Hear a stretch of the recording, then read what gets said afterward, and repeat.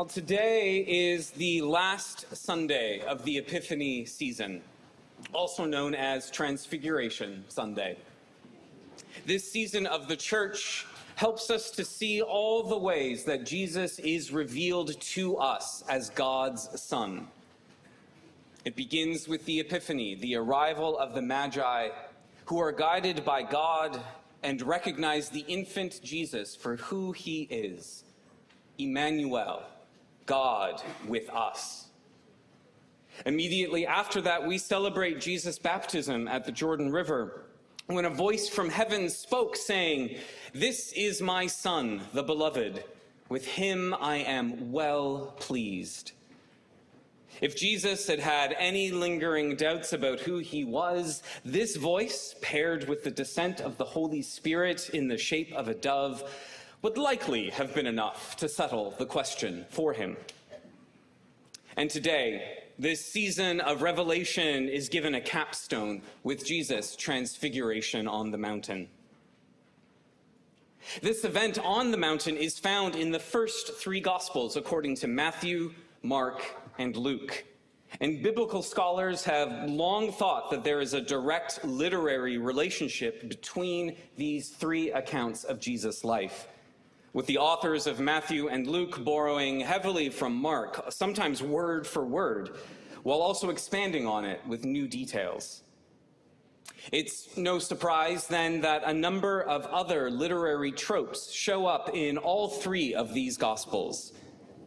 Now, I could spend a whole semester talking to you about these gospel parallels. There are lots of courses on them, and plenty of books have been written on this subject if you're interested. But the one I want to center in on today is what's sometimes referred to as the messianic secret, or messianic mystery. Those times when Jesus does something remarkable and asks the people who have seen it not to talk about it afterwards. Prior to this episode on the mountain, Jesus has done this 3 times in Matthew, each time after he performs a healing miracle with a stranger. Let's think about that. Jesus is going out and about in the world. He's preaching the kingdom of God and gathering disciples around him as he does. On the face of it, there's nothing too unusual about this, especially in a historical context where lots of religious movements sprang up around charismatic leaders. But Jesus knows who he is. He knows that he is the divine Son of God, Emmanuel, God with us. And for whatever reason, he is not quite ready to share that knowledge with the world at large. Even at his baptism, where a voice spoke from heaven, we easily get the impression that Jesus is alone with John the Baptist, and possibly even that only Jesus heard the voice. And yet, on occasion, Jesus is compelled to be his full divine self, to use the powerful gift of who he is to heal. But for whatever reason, he is only able or willing to be his full self when he's with strangers. There's something that resonates with me about this, as I'm sure there is for many of us. Who among us hasn't had a personal truth that was so big, so integral to the very core of their identity, that to share it meant possibly changing how you were perceived by those closest to you forever? A truth that, on the one hand, dare not speak its name, and on the other is screaming inside you to be heard by everyone. When you have a truth like that, a stranger is often the safest person to share it with. But something different happens in today's gospel. Jesus takes Peter, James, and John, his closest companions, with him to the top of the mountain, where he was transfigured before them, and his face shone like the sun, and his clothes became dazzling white, the allusions to the story of Moses at Mount Sinai would have been obvious to the early Jewish readers of Matthew's gospel. Moses waits on the mountain for 6 days before God comes in a cloud. Jesus takes his disciples up to a mountain after 6 days before God comes to them in a cloud. Jesus' face shines like the sun, just as Moses did after his encounter with God, prompting Moses to cover his face with a veil. Matthew does this to make a point. Whereas Moses went up the mountain to receive the law, Jesus goes up to confirm once and for all that he is the embodiment and fulfillment of not only the law, as symbolized by the presence of Moses, but of the prophetic hope of Israel, symbolized by the presence of Elijah. In the chapter immediately before this story, Peter has guessed at Jesus' divine secret, and Jesus, in turn, confirms it.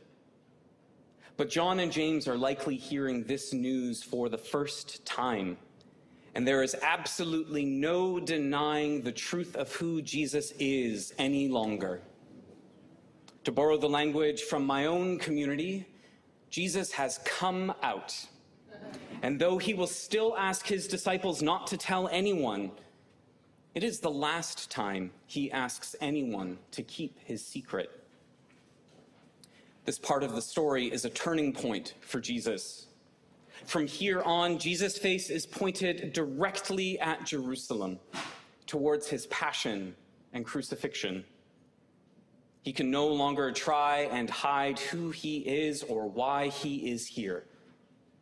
His truth can no longer be contained. Once again, I think this is the kind of turning point that many of us have experienced, where the risks of being our authentic selves finally seem worth taking, outweighing the potential safety of keeping our truths hidden any longer. The question that comes next, both in our own lives and on the mountaintop, is how? How do we live in this new world, this new reality, when we have finally acknowledged the truth of it? Peter does what Peter always does. He gets it wrong. His instinct is to slow everything down, build huts for Jesus, Moses, and Elijah. He wants to keep everything as it is, where it is.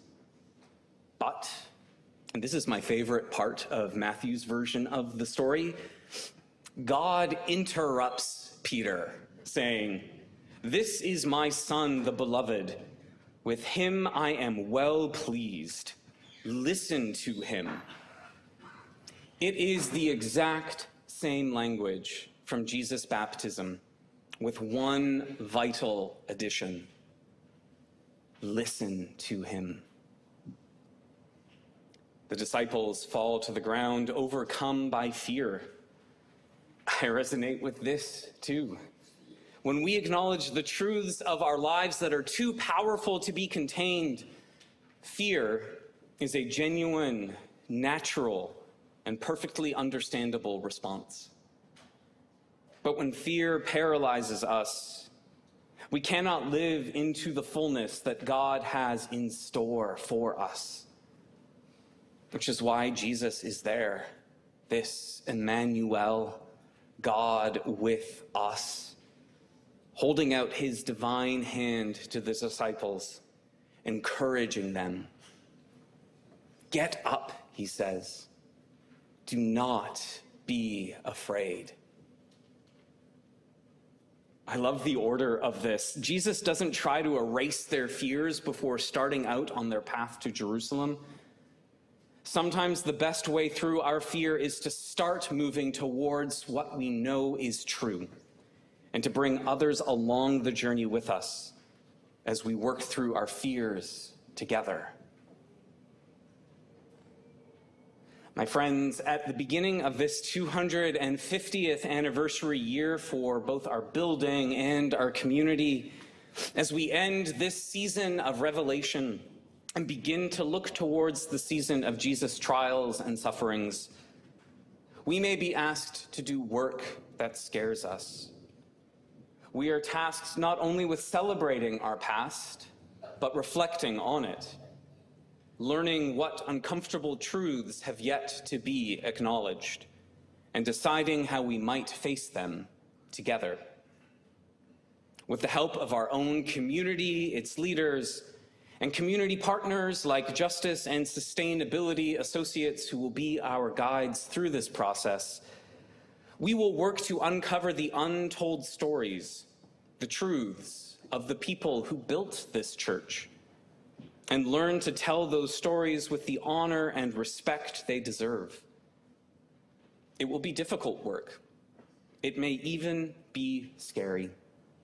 Our instinct may be to, like Peter, build a hut and keep everything the way it is, the way we have known it, and not face the uncomfortable truths we encounter.